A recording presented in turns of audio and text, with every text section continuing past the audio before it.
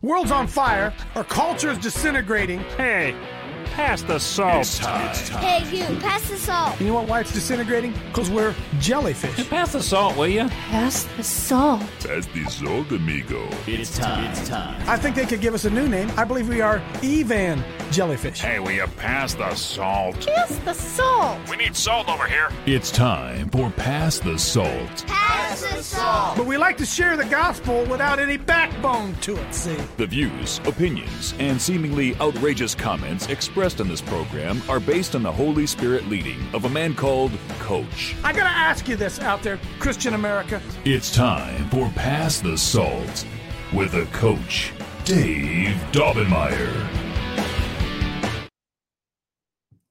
Hey, thanks for joining us here, folks. I don't know about you. I am sick and tired of the lying. I'm just sick and tired of the lying. In fact, there have been so many lies told us by our churches, by our educational system, by our government, that I don't even know if we can swim out from under them. But one of the things I want to talk with you about today is this lie of the separation between the church and the state. It has become the mantra. It has become the underpinnings of our government that anything having to do with religion has to be pushed aside over into its own category because they want us to believe that there's a separation between the church, between the government and morality. That's the mess we find ourselves in. So today we're going to dig in a little bit to this whole idea of the Thomas Jefferson's letter to the Danbury Baptist, what it really meant. Is there really a separation between the church and state? Because if we don't understand that, we're never going to get that thing straight. Hang in there with me. Call somebody. Tell them to tune in. We'll be right back on the other side. Okay, folks, he's captured that minute. So let's go. Okay, here we go. Hey, I want to encourage you this morning, friends, as we dive into it here. I'm going to play a clip. We'll play a clip of something that have you noticed, or is it just me? Let me back up here. Many of you watching the show today kind of wonder where I came from, what's going on. I was a high school football coach.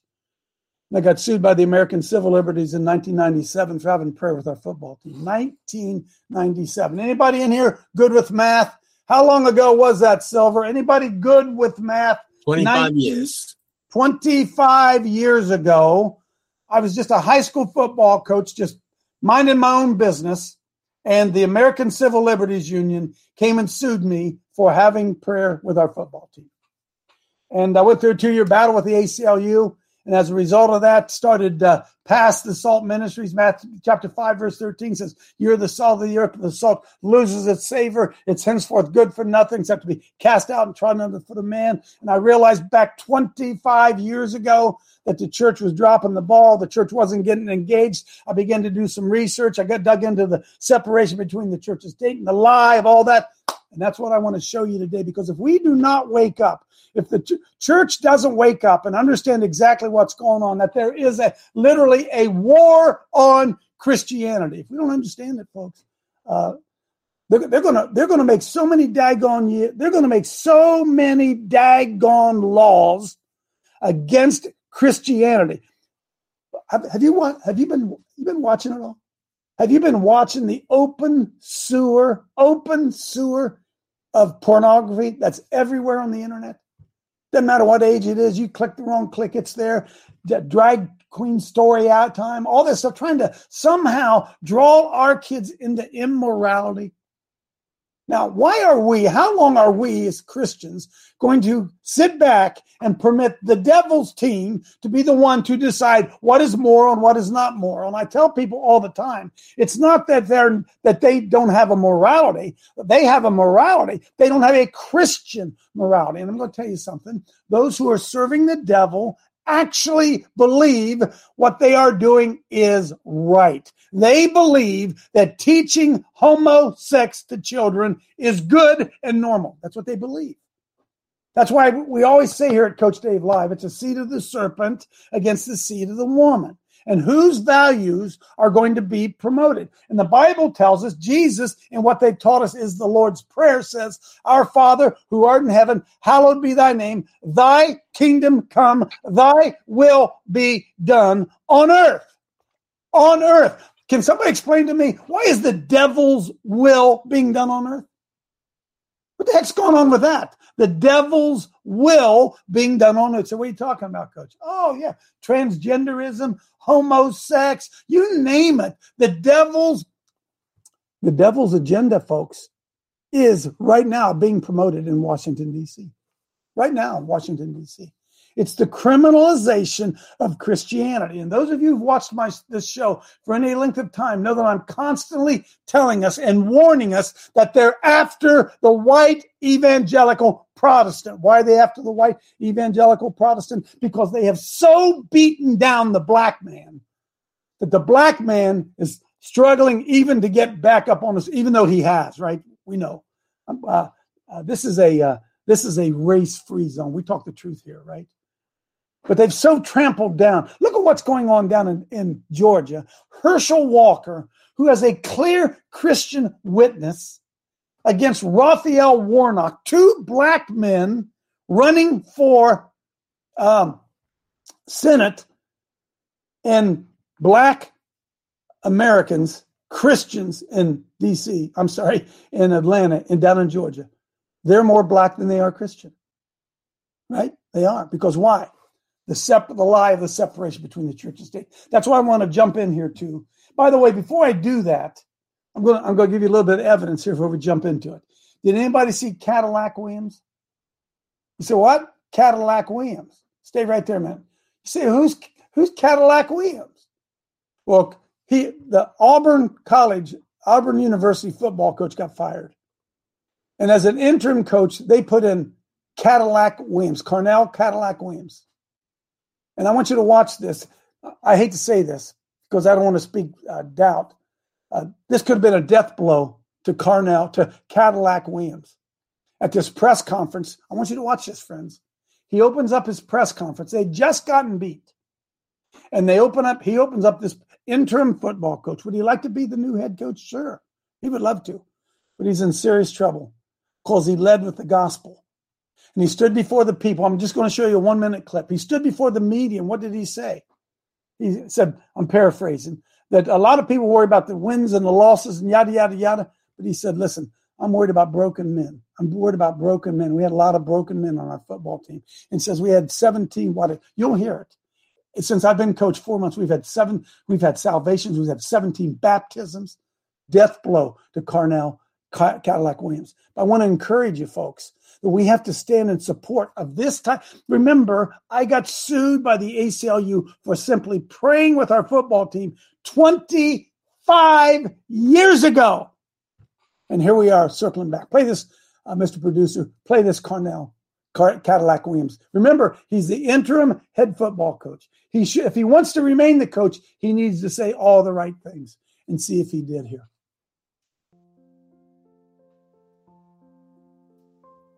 But it didn't. I seen kids that was broken. I seen kids that needed help. An opportunity to get to serve them and see how, wow, they have opened their heart. How they done did it 360. How they back believing. A lot of cool things in this 4 weeks done happened. 12 guys get their life to Christ. 7 guys get baptized.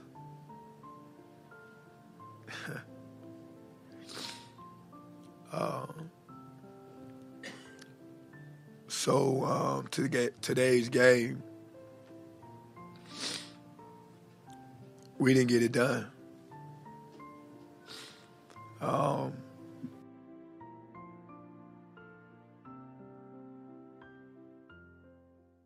But he didn't worry about the football game, is he? He's worried about changed lives. Did you hear that? Did you hear that? 12 salvations, 7 baptism, broken people. When are we as Christians going to stand up and push back against this lie that we cannot offer Christian morality to our kids? When are we going to push back against that lie? I want to take you on a journey today. I got to show you this. Go to number 2. Go to Coney Barrett. I don't know if you guys saw this one or not. There's a war on Christianity. Did you know this? That they want Coney Barrett to recuse herself from the Supreme Court LGBT case because she's a Christian. Did you know that they are filing a motion to have Amy Coney Barrett remove herself from the decision because she's an openly Christian. Can you imagine this, folks? Can you imagine them ever making Clarence Thomas remove himself because he's black? Or have a woman remove herself because she's a woman? Can we even imagine this? But this is the frontal assault that we have right now on Christian thought, Christian practice, Christian morality. The devil is full force attacking Christian morality. Get it? Get it? So I want to help you today, and that's not the right word. That sounds kind of stupid. I want to enlighten you today exactly of the lie of the separation of the church and state. Exactly how that thing happened. But before we get there, I want to encourage you with this scripture. Pull up for me Psalm 130 through 134 there, Mr. Producer, if you will. Oh, I'm going to take you somewhere. Stay with me. Huh? This is Michelle and I's Bible reading yesterday. Listen, I love the victorious Jesus. Oh, I love the merciful one. Don't get me wrong. I love the victorious Jesus. I love the stand up and push back Jesus. I love that Jesus. And yesterday when Michelle and I were reading, yesterday were 4 Psalms. Hang with me here. Out of the depths have I cried unto thee, O Lord. This is Psalm 130. Lord, hear my voice. Let thine ears be attentive to the voice of my supplications. If thou, Lord, shouldest mark iniquities, O Lord, who shall stand? But there is forgiveness with thee, that thou mayest be feared. We don't fear the Lord anymore. We don't teach the fear of the Lord anymore. I wait for the Lord. My soul doth wait, and in his word do I hope. My soul waiteth for the Lord more than they that watch for the morning. I say more than they that watch for the morning, I wait for the Lord. Let Christians hope in the Lord. For with the Lord there is mercy, and with him is plenteous redemption, and he shall redeem Christianity from all his iniquities. Now that's just Psalm 130. Let's go to 131 quickly. Very short one. These are 4 very, very short Psalms. Psalm 131. Lord, my heart is not haughty, nor my eye lofty. Neither do I exercise myself in great matters or in things too high for me. Surely I have behaved and quieted myself as a child that is weaned of his mother. My soul is even as a weaned child. Let Israel hope. Let Christians hope in the Lord from henceforth and forever. Psalm 132. Just click on it there, brother. Lord, remember David and all his afflictions, how he sware unto the Lord and vowed unto the mighty God of Jacob. Surely I will not come into the tabernacle of my house. They'll go up into my bed. I will not sleep to mine eyes or slumber to mine eyelids till I find out a place for the Lord and a habitation for the mighty God of Jacob. Lo, we heard of it at Ephratah, and we found it in the fields of the wood. We will go into his tabernacles, and we will worship at his footstool. Arise, O Lord, into thy rest, thou and the ark of thy strength. Let thy priests be clothed with righteousness, and let thy saints shout for joy. For the servants David's sake, turn not away the face of thine enemy. I love this God. I love this God. The Lord hath sworn in truth unto David, and he will not turn from it. Oh, the fruit of thy body will I set upon thy throne. If thy children will keep my covenant, how about that, friends? If thy children will keep my covenant and my testimony that I shall teach them, their children shall also sit upon the throne forevermore. Do we want our children to sit under the Lord or not here, Christians? Do we want our children to or not? For the Lord hath chosen Zion. He hath desired it for his habitation. This is my rest forever. Here will I dwell. Zion is in the presence of the Lord, for I have desired it. I will abundantly bless her provision. I will satisfy her poor with bread. I will also clothe her priests with salvation, and her saints shall shout aloud for joy. There will I make the horn of David to bud. I have ordained a lamp for mine anointed. His enemies will I clothe with shame. But upon himself shall his crown flourish. One more short one. Psalm 134. Behold how good and how pleasant it is for brothers to dwell together in unity.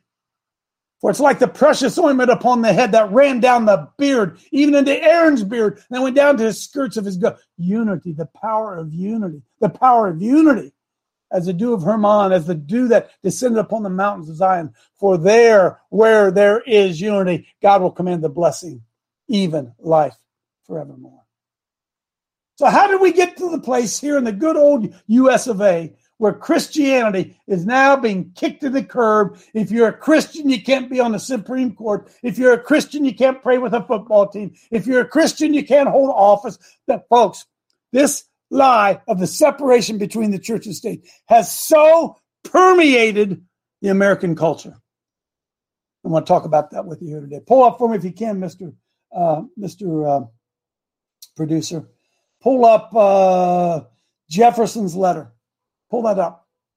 You guys know anything about this? Did you know that this was a result of the Everson versus the Board of Education Supreme Court decision in 1947? Up until then, not only was Bible reading done in our schools, well, Bibles, one of the first duties George Washington had when he became president of the United States is he had Bibles printed for the school children.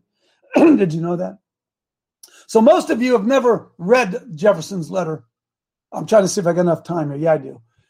So here it is, folks. This is the Danbury Baptist letter to Thomas Jefferson written in 1801. Scroll down there a little bit for me because I think it's important that we understand this, okay? So here the Danbury Baptists got together and they wrote to Thomas Jefferson, and here's what they say to him.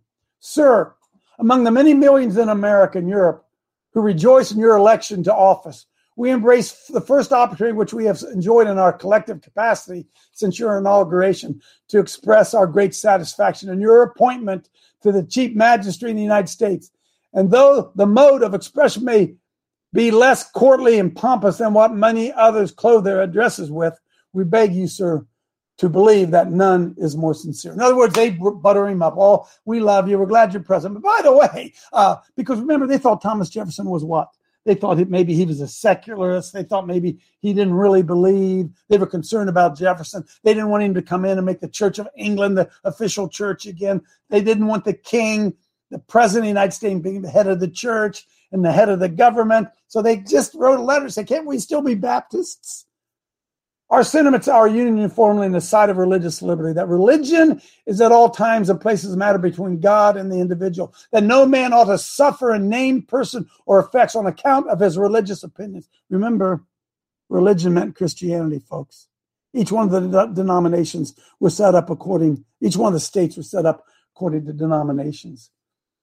And that no man ought to suffer in name, person, or effects on account of his religious opinions, and that the legitimate power of civil government extends no further than to punish the man who works ill to his neighbor. So they're telling him, say, listen, the church is in charge. The civil government, it just punishes people. But, sir, our constitution of government is not specific. And our ancient charter, together with the laws made coincident thereof, were adapted as a basis of our government at the time of the Revolution. And such has been our laws and usages, and such and still are, that religion is considered as the first object of legislation. In other words, nothing trumps religious freedom. Nothing trumps religious freedom, including getting a jab, wearing a mask, closing your church. Nothing trumps religious freedom. And therefore, what religious privileges we enjoy as favors granted and not as inalienable rights. In other words, that our rights are from God. They're not granted to us by government. And these favors we receive at the expense of such degrading acknowledgments as are inconsistent with the rights of free men.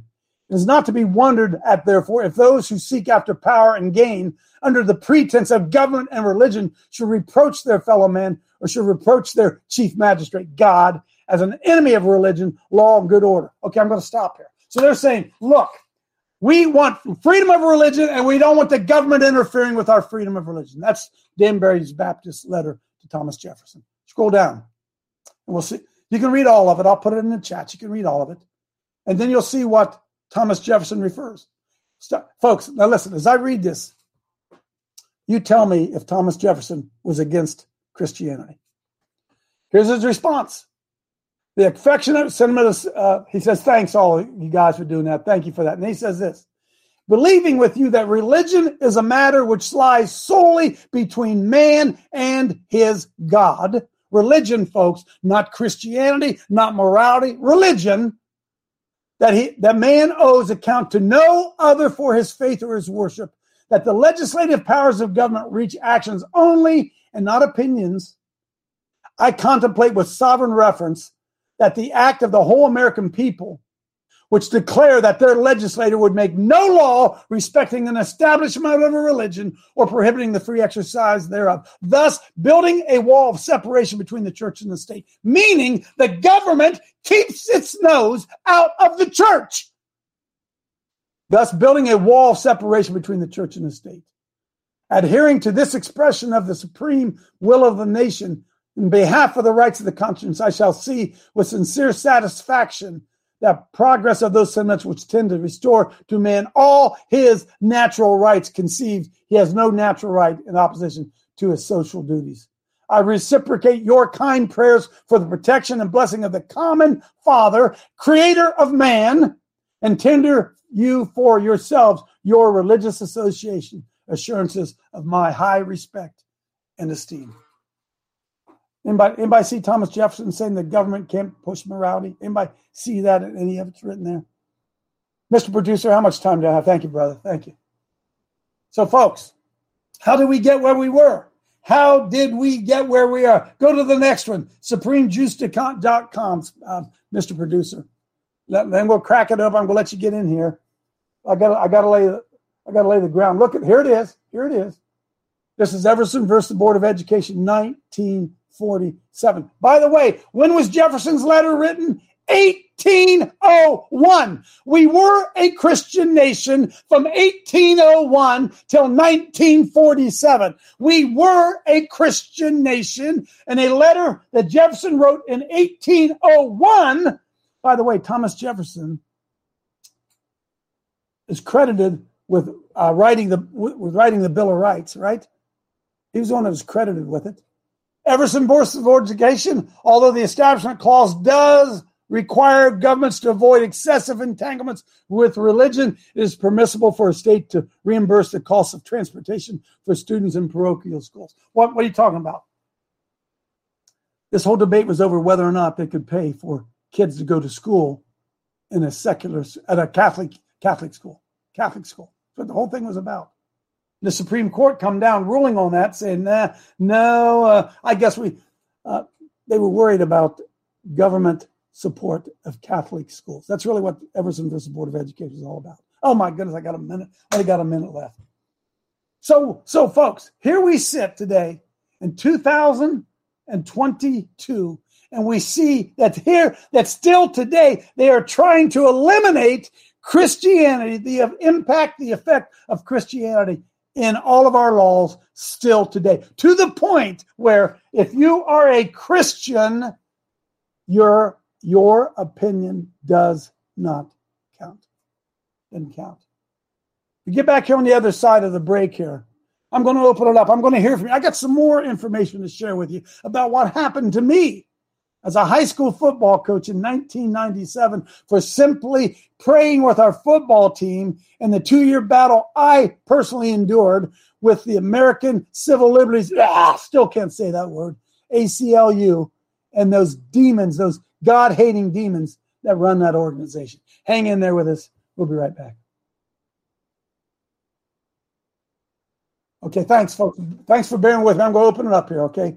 Here, I'm coming back now. 3, 2, 1. So what does it mean by separation between the church and state?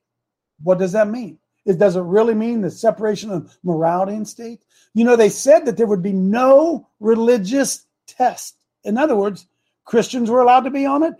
But see, they were talking about Baptist, Lutheran, Methodist. That's what they were talking about. Because remember, when they came here, when the pilgrims came over here, they fled religious tyranny, being that the king was the head of the church and the head of the government. And they didn't want that again. And they said, please, Danbury Baptist said to Thomas Jefferson, please don't make the president of the United States the head of the government and the head of the church. That's what the debate was about, friends. That's what it was about. I want to show you something here real quickly, and then I'm going to open it up for some of you. Pull up where it says ACLU down there at the bottom, brother. ACLU. Look at this, huh? ACL declares victory in Ohio school where football coach led prayers and read scripture. October 19th, 1997. Unbelievable, huh? Can I read this to you just a second? Then I'm going to crack it open and let you get in here. Folks, remember, this was written in 1999. And I want you to listen to the language that the Luciferian Communist American Civil Liberties Union uses. An 8-year history of religious indoctrination. They're talking about me. An 8-year history of religious indoctrination of student athletes. 8-year indoctrination. See, they don't mind if they're indoctrinated in homosex. They don't mind if they're indoctrinated in transgenderism. They don't mind if they're indoctrinated in evolution. They don't mind if they're indoctrinated in Heather has two mommies. They don't mind that, but religious indoctrination, see. By the way, what is religious indoctrination? Huh? The ACLU lawsuit filed in June of 1999 against the London School District and that members of the London High School coaching staff had led prayers and passed out scriptural verses to players, breaching the First Amendment wall of separation between the church and state. See, they're lying already. For years, local citizens. Hey, Paul, how many local citizens? For years, local citizens in London had complained that these teaching practices were inappropriate. How many did? Huh? The settlement, which the ACL attorneys, watch this now, have been quietly negotiating with lawyers for the district and the coaches since early last month, prohibits future acts of religious indoctrination, there's that word, and establishes a system for reporting violations of agreement. Going down, Ray Vasfari says, we filed suit for only one reason, to put a stop to a long history of First Amendment violations at London High School. And when it became clear that the school district and the coaches were willing to abide by the law, we had achieved our purpose.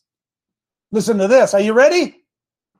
During discovery depositions held in the last 2 weeks, head coach David Dobbenmeyer admitted to leading the team in prayer after games, passing out scriptural verses to team members, allowing ministers to lead the team in prayer, and using Bible stories as a part of certain team meetings. Oh, off with his head! Dobbenmeyer denied having engaged in such misconduct. I never denied that. I never denied that, folks. I never, ever denied it. The settlement comes just one day before the case was scheduled to be heard in federal court. Judge James Graham set a hearing for today, but canceled. Yada, yada. Scroll down, Spence. I can't read anymore. There you go. So what did they do? They took $17,000 in legal fees and went out the back door. Look at this. For the first time in 8 years, parents can send their kids to London High School, securing the knowledge that they won't learn anything about religion, but they'll learn about homosex, they'll learn about same-sex, they'll learn about evolution, they'll learn about indoctrination, they'll learn about all kinds of stuff. But we're going to make sure that they don't learn anything about Christ.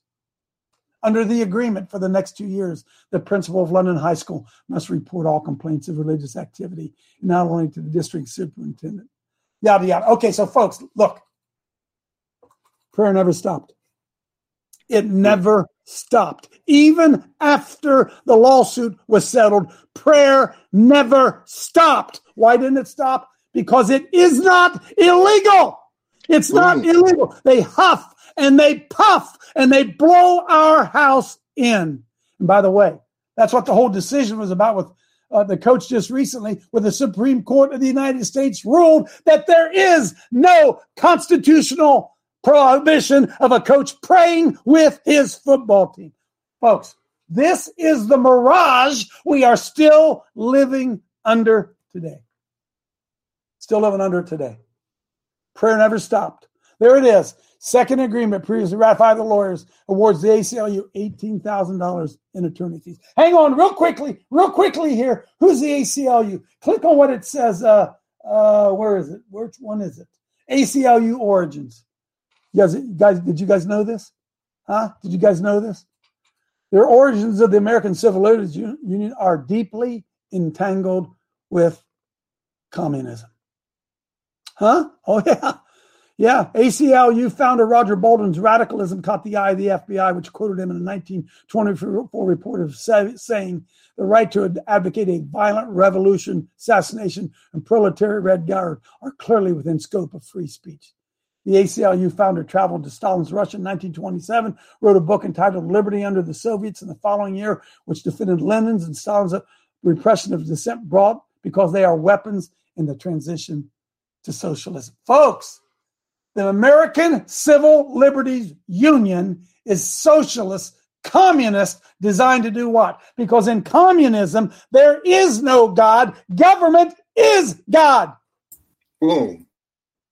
They brought it here.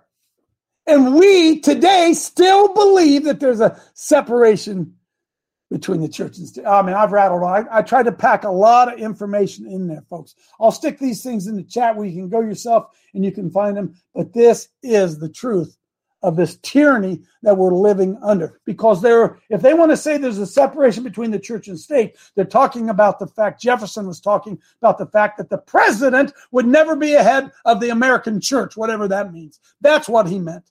It was never, ever, ever that the government granted the church rights, that the government could tell the church to close down, that the government could tell the people to take shots. Never, ever, ever. And friends, we're still living under that, still living under that delusion today.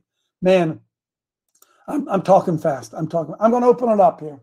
I'm going to open it up. I got just a few minutes here with our host here, Brian. Anybody want to jump in here? Anybody have anything else that they want to say?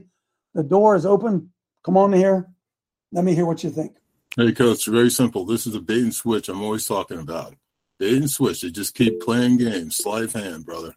Sleight of hand, right? Sleight of hand. And how many Americans today believe there is a separation between the church and state? How many people believe we can't have prayer in our schools? We can't have Bible reading in our schools? Because follow this, in 1947, when the Jefferson versus Board of Education came down, 1947, there was prayer in schools. Well, whose idea was that? Well, Thomas Jefferson and his boys, George Washington, they're the one that put religion in there.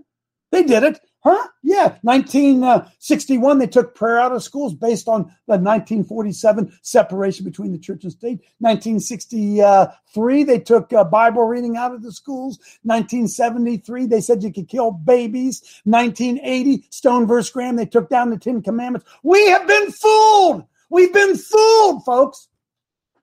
And the only way that we're going to win, the only way they're going to reclaim this nation is if we can once again put Christianity at the forefront of what's going on. Tim Parker, come on in.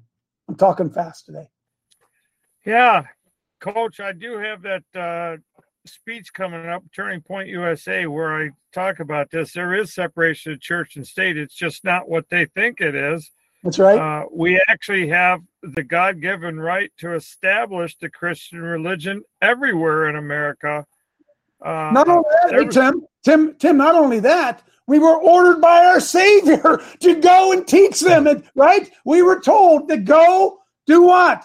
Go teach them to observe all I've commanded you. And so the government tells us we're not allowed to. How stupid are we, Tim? Go ahead. So in a book by Benjamin J. Morris, he says that there's 4 things that have to go with an established religion: a creed to be followed, rites and ordinances to be followed, ministers of defined qualifications to teach doctrine and administer rites, and tests for submitted ones with penalties for non-submission. An established religion never existed without these 4 points. So the Establishment Clause actually guarantees Christian tenets are always valid, period. Amen. If we knew that, we would not let the government run over the church. So there is a separation, but Jefferson boldly proclaimed that our rights should never be infringed. We hold these truths to be self-evident that all men are created equal and endowed by their Creator with certain inalienable rights, and among them are life, liberty, and the pursuit of happiness. Right there, folks. It's right there in the Declaration of Independence. They have lied to us. Evil men have crept in unawares, and they've changed the truth of God into a lie. Come on, dudes. Come on, church. Stand up, church. Paul, come on in. Sounds like medicine, folks. Were you waiting on Say it again, Paul? Paul. I'm sorry. Sounds like medicine, Coach. Just so we're clear, I see the same thing. They've taken prayer out of healing. Christ healed through the spirit. He didn't heal through the physical and the mental. He healed the spirit, and the rest followed. And now medicine has become the new cult. So, Paul, that brings us back to what we heard about Cadillac Williams at the beginning. We have children. We can call college football players children, can't we? 18, 19, 20-year-old. Yeah, we'll call them young men whose souls are in disarray. And that's what Cadillac Williams is saying. Said, I saw players everywhere. Their lives were a mess. And why were their lives a mess? Because they had no direction. And as the football coach, same thing Coach Dave did, as the football coach at London High School, I was going to make sure that our kids left our football program prepared for life. Not just winning football games or losing football games, prepared for life, the lessons of life. Yes, I used Bible scriptures to teach lessons. Yes, I stood in front of our team and talked about Gideon's army and how it didn't take a whole bunch of people. It just took the 30 of us in the locker room. Yes, I stood in front of our football team and talked about David and Goliath when we were underdogs, this sling a stone. Yes, we did that. Yes, we talked to them about, I beseech ye therefore, brethren, by the mercy of God, to present your body a living sacrifice, holy and acceptable unto God, and not be conformed to this world, but be transformed. Yes, I did that. Yes, I did that.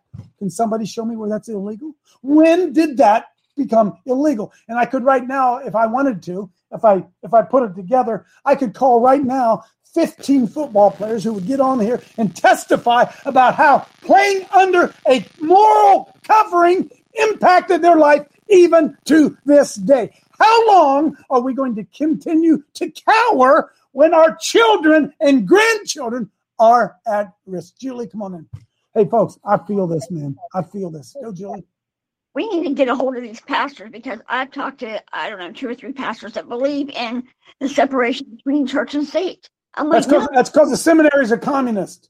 The seminaries are communists. They've taken them over. Jeff. Coach, I talked to Pastor Matt last night from the school board here in Knox County, and I think that's what I asked him. We need to expose this lie to the people because they believe it. So I think it's what we're going to try and use here that we'll go in as Christians and run over the school board. Well, Jeff, we know this, folks. Look, say what you want to about the government beast. We know that right now that the Supreme Court is tilted in our favor, right? And we saw the Supreme Court do 2 things that I think are absolutely remarkable if we're smart enough to see it. Number one, the most controversial decision in the history of the U.S. Supreme Court is when the U.S. Supreme Court said, sorry, no right to an abortion. Folks, that was landscape shifting. Now, we have to push through on that one. But that was America changing. And then number 2, the Supreme Court said what? The football coach has the right to pray with his football teams. Those are both land-shaping decisions. Boom. But not if the church doesn't understand it, the church doesn't see it. And not we have to sneak Christianity into the public schools through Bible clubs or whatever those things they're calling them. It was John Adams, I believe, I could be wrong, said to educate a student and not educate him in morality is to educate a menace to society. Have you looked around? Have you gone on the internet and seen the debauchery available to young people on the internet?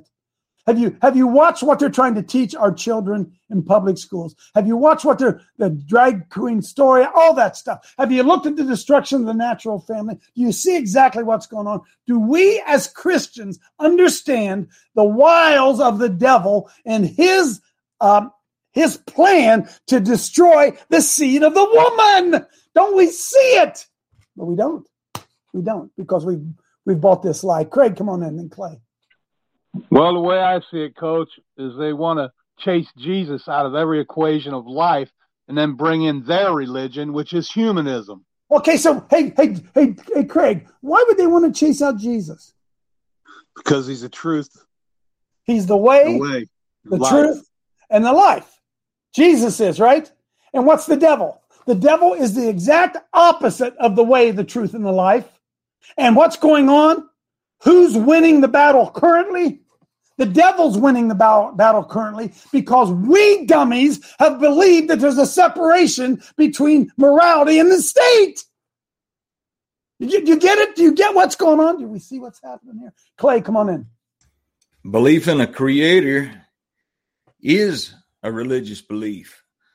And if there's a creator, then the creator would be the one that made the first government and the first laws.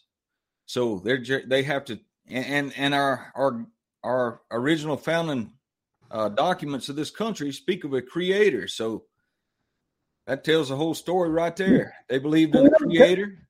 Mr. Producer, can we go back to Jefferson's letter real quickly? Could you go back to that? Because I want you guys to see this. Remember, folks, this is 1801. No internet. I don't even know. Did they have typewriters in it? I don't know. How did they write things down in 1801? That's how long ago this was, right? 1801. In 1947, I'm not real good in math, but I believe that's 146 years later, some guys on the Supreme Court determined that there isn't a right to prayer, right? Now, hang on. What's Jefferson say? Well, how's Jefferson respond? Going down to the last paragraph. Believing with you, it's Thomas Jefferson. By the way, the Supreme Court went back 140 years and pulled this letter out. 140 years, they went back. Believing with you that religion is a matter which lies solely between man and his God, and that man owes account to none other than God for his faith, I'm paraphrasing, or his worship, and that the legislative powers of government reach actions only and not opinions. See, the courts can only habeas corpus. There has to be a crime. There must be a body. Opinions are not laws, is what Jefferson's saying. Powers of government reach actions only and not opinions. I contemplate with sovereign reference the act of the whole American people, which declared that their legislator would make no law respecting an establishment of religion or prohibiting free exercise, thus building a wall of separation between the church and state. Adhering to this expression of the supreme will of the nation in behalf of the rights of conscience, I shall see with sincere satisfaction the progress of those statements which tend to restore to man all his natural rights, convinced he has no natural right in opposition to his social duties. And then, to top it off, Jefferson, who they said was a secularist, says, I reciprocate your kind prayers for the protections and blessing of the common Father and Creator of men, and tender for yourselves in religious association assurances of my high respect and esteem. Jefferson said, I'm with you, boys. The government will never reign over the church, and the government will never reign over individual believers. That was Jefferson's message. That was his message. So what do we do? What do we do when the idea of the separation between the church and the state has become so entrenched in American culture, in American society, that even our pastors are afraid to stand up and speak from the pulpit for fear of what? Violating a Supreme Court opinion. An opinion. It was in I used to know. It used to all be on the top of my head. Which Supreme Court decision said all laws repugnant to the Constitution are null and void. All laws repugnant to the Constitution are null and void. I'm going to say that again. All laws. By the way, praying before a game is not a law. There is no law. There is no law. Folks, the law regarding same-sex marriage in Ohio, the law on the books is what? Man, woman. That is the law. There is no law saying there's a separation between, there's no law. Marbury. There you go. Boom. So we are following opinions rather than laws. And I think it was William Henry Harrison, although I could be wrong. I'm getting old.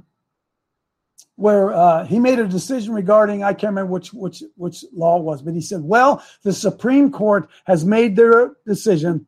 Now let's see them enforce it. There you are. The Supreme Court has made their decision. Now let's see them enforce it. Folks, we're on the cutting edge. We are teetering. We're either going to go one way or we're going to go another. And it is all determinant now upon what it is that the church does at this time and at this place. Right now, will the church arise, push back against the forces of darkness, and say, no longer are we going to live under a tyrannical, atheistic, communist government. We will not have them rule over us as God-fearing, free men and women. That's a challenge that faces us today, friends. Time to stand up, push back. See you next week. Boom. Boom. Come on in, Joe. So as well, what you're saying, the Democrats are saying that we're on a dictatorship. Right. Not a republic. Right. We are a republic. That's right. Of our rights. Not a dictator. We're a constitutional republic. We're a constitutional republic. And if you look at the power, see, that's why they talked about, look, folks, they called it balance of powers. Balance of powers, right? Because none was stronger than the other. They all had limited responsibilities, limited authority, limited power. All three branches of government. They were checks and balances. They were supposed to balance each other. As soon as the Supreme Court ruled that there was a right for a man to marry a man, the legislature should have risen up and said, whoa. No, we're going to make a law here. We're going to make a law. Because right now, this whole idea of same-sex marriage, there's no law. There's no law, folks. There's no law. It's been in a Supreme Court decision. Revelation 20:15. Come on in. Morning, Coach. I think maybe a good start to this fight would be is if all churches and affiliated groups gave up their 501c3 tax status. That way we can get that yoke of the state off of us. Well, you remember Donald Trump tried to do that. Do you remember that? And do you know who came out against it? Do you guys know who came out against it? The religious institutions came out against the 501c3. They wanted the 501c3. Can I tell you why? Because as long as they had the 501c3, they could say, we're not allowed to talk about that. Oh, I'd love to tell you how I feel, but we're not allowed to talk about that. And they gave them a skirt to hide behind. That's all that was. That's all the 501c3 is all about. You know, there's not one church in American history that lost their 501c3 status for speaking out politically. Not one. Not one church has ever lost that. Again, that's one of those bears hiding in the corner that we're afraid is going to eat us. Come on in, Don Voss. They're also afraid about the butts in the seats. So I'm saying. Because that would avoid their tax exempt status. They were afraid that they weren't going to have the people in the seats to pay the bill. Don, I'm going to show you something right here. Spencer's on top of it. Spencer, go to Mr. Webster. I'm going to show you something, the difference, okay? There's a difference between being tax exempt and tax immune. I'm going to show you the difference here right now. Agreed. The church is tax immune. Immune, okay? Pull up immune. What is immune? Immunity. Put up immunity. Bring up immunity. Freedom or exemption from obligation. To be exempted from observing the rights or duties of the church. Exemption from any charge, duty, or office, tax, or imposition. A particular privilege as the immunities of free citizens of the immunities of the clergy. So if you're tax immune means like, did you ever guys get a shot and say that made me immune?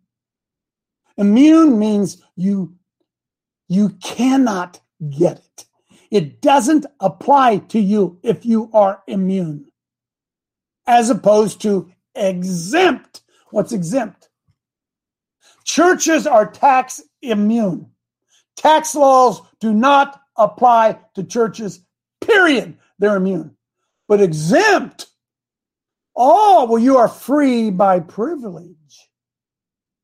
In other words, somebody granted you exemption. You get the difference?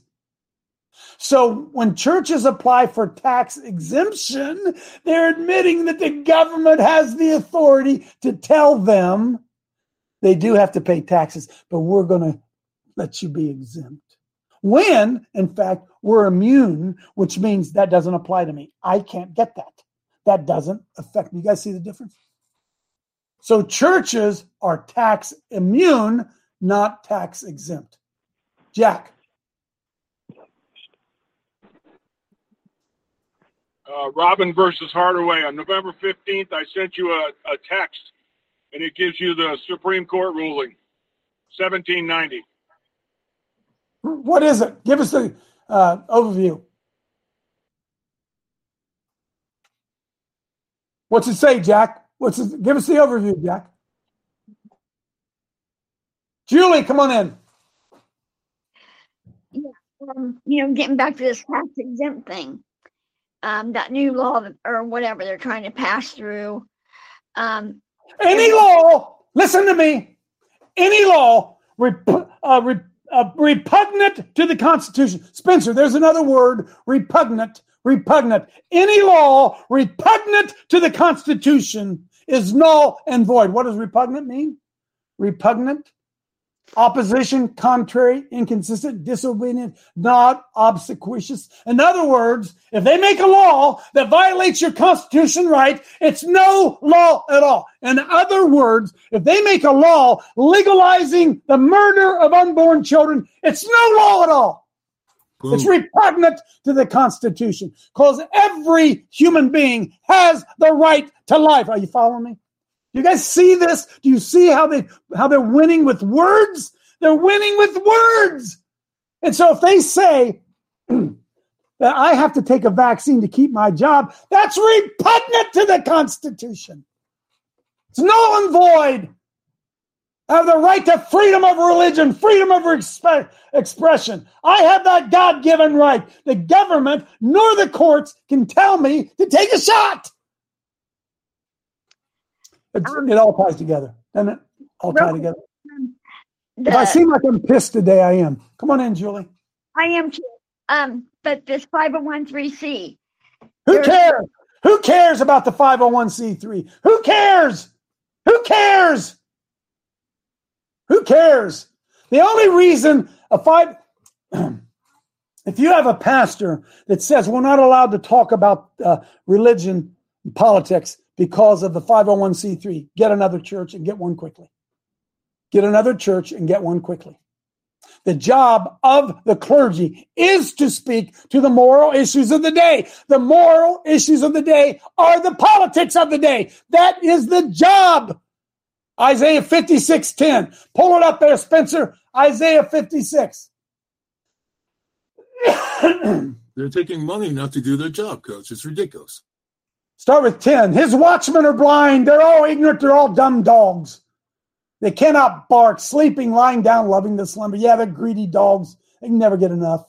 They're shepherds. They cannot understand. They all look to their own way. Everyone's seeing how they can get bigger people in there, more money and more influence, and everybody loving them. Come, ye say they, I'll fetch a wine, and we'll teach your kids homosex, and we'll teach them evolution, and we'll keep filling ourselves a strong drink, and boy, tomorrow will be even better because our kids will be enlightened and woke.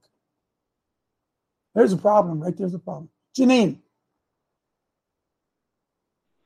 It's taken years to get us to where we're at, and they know they plan many, many years. It doesn't matter if it's 100 years in advance.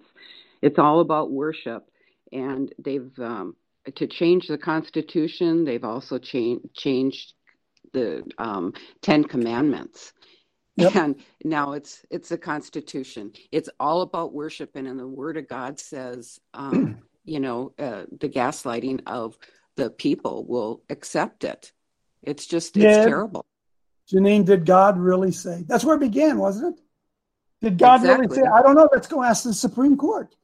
Can we get a Supreme Court together and ask them whether or not God said that? That's really where we are. And so we as Christians, we're living under the tyranny of a Luciferian, God-hating, communist, Luciferian, God-hating system, and we think we're supposed to obey it. Thy kingdom come, thy will be done on earth. So Christians, then it must be the will of God that men marry men. If his will being done on earth, that must be his will. Why are we fighting against it? It must be the Lord's will to murder babies. It must be. Because thy will be, he said, go ye into all the world and teach them to observe all I've commanded you. Go do that, will you? That's the Great Commission. Great commandment. Go and teach. There's the Great Commission. Go, and there's a commandment. Teach. Go, teach. It doesn't say go to public schools and let the Luciferian communists teach your children. It doesn't say that. It says just the opposite. Well, I'm feeling this today. You know why I'm feeling this today? Because I got that thing from the ACLU after I did my show with J.R. Harrison. I'm going to make that available to you guys. You got to listen to it because it took me down memory lane. J.R., as I said, it's one of the first interviews anybody ever said, tell us your story. And it just came out. I remembered all that stuff. And say, here we are. How many years later? 1997. 25 years later. Here we are 25 years later and the same damn lie still being told. And we don't care. We don't care. Did God really say? God said that we're supposed to train up our children in the way that they should go. When they get old, they won't depart from it. But somewhere along the line, they told us, no, we're supposed to send them to public schools where strangers, Luciferians, communists, socialists, pagans will train our children. That's what we're supposed to do. And by the way, most of the pastors encourage you to do that. They encourage you to do that. Because if the pastors were really, really concerned, I'm sorry, I'm going to step on some toes here. Every pastor out there ought to have a Christian school.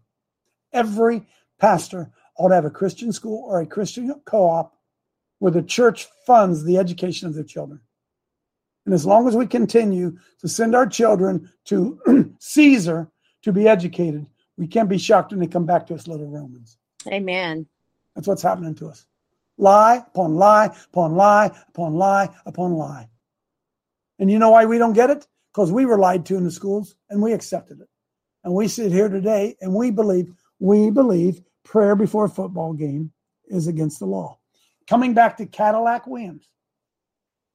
What Cadillac Williams say? Basically, I don't care if I keep football job here. I'd like to be the football coach. I don't care. But we got young men whose lives are a mess. And the only solution to them is Jesus Christ. And I'm proud that 12 of them got saved. However many it was, 9 of them got baptism. I couldn't care about touchdowns. I don't care about any of that kind of stuff.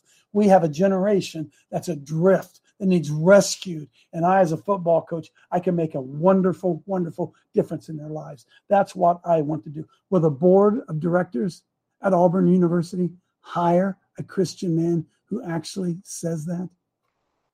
You're smarter than that, aren't you? They ain't going to hire him. You know what they're going to say? They believe in segregation. They say, here's what you need to do. Here's what you need to do, Cadillac. You need to go find yourself a job at a Christian school. Right? You know I'm telling you the truth. You're a fine coach, but go find it at a Christian school. Not a public school, no, because a public school is communistic and atheistic, where most people send their kids.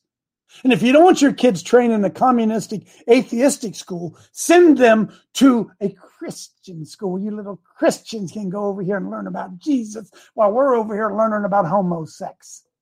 And by the way, even if you take your little children and you put them in Christian schools, we're going to take your tax dollars and we're going to teach your neighbor's kids that homosex is normal.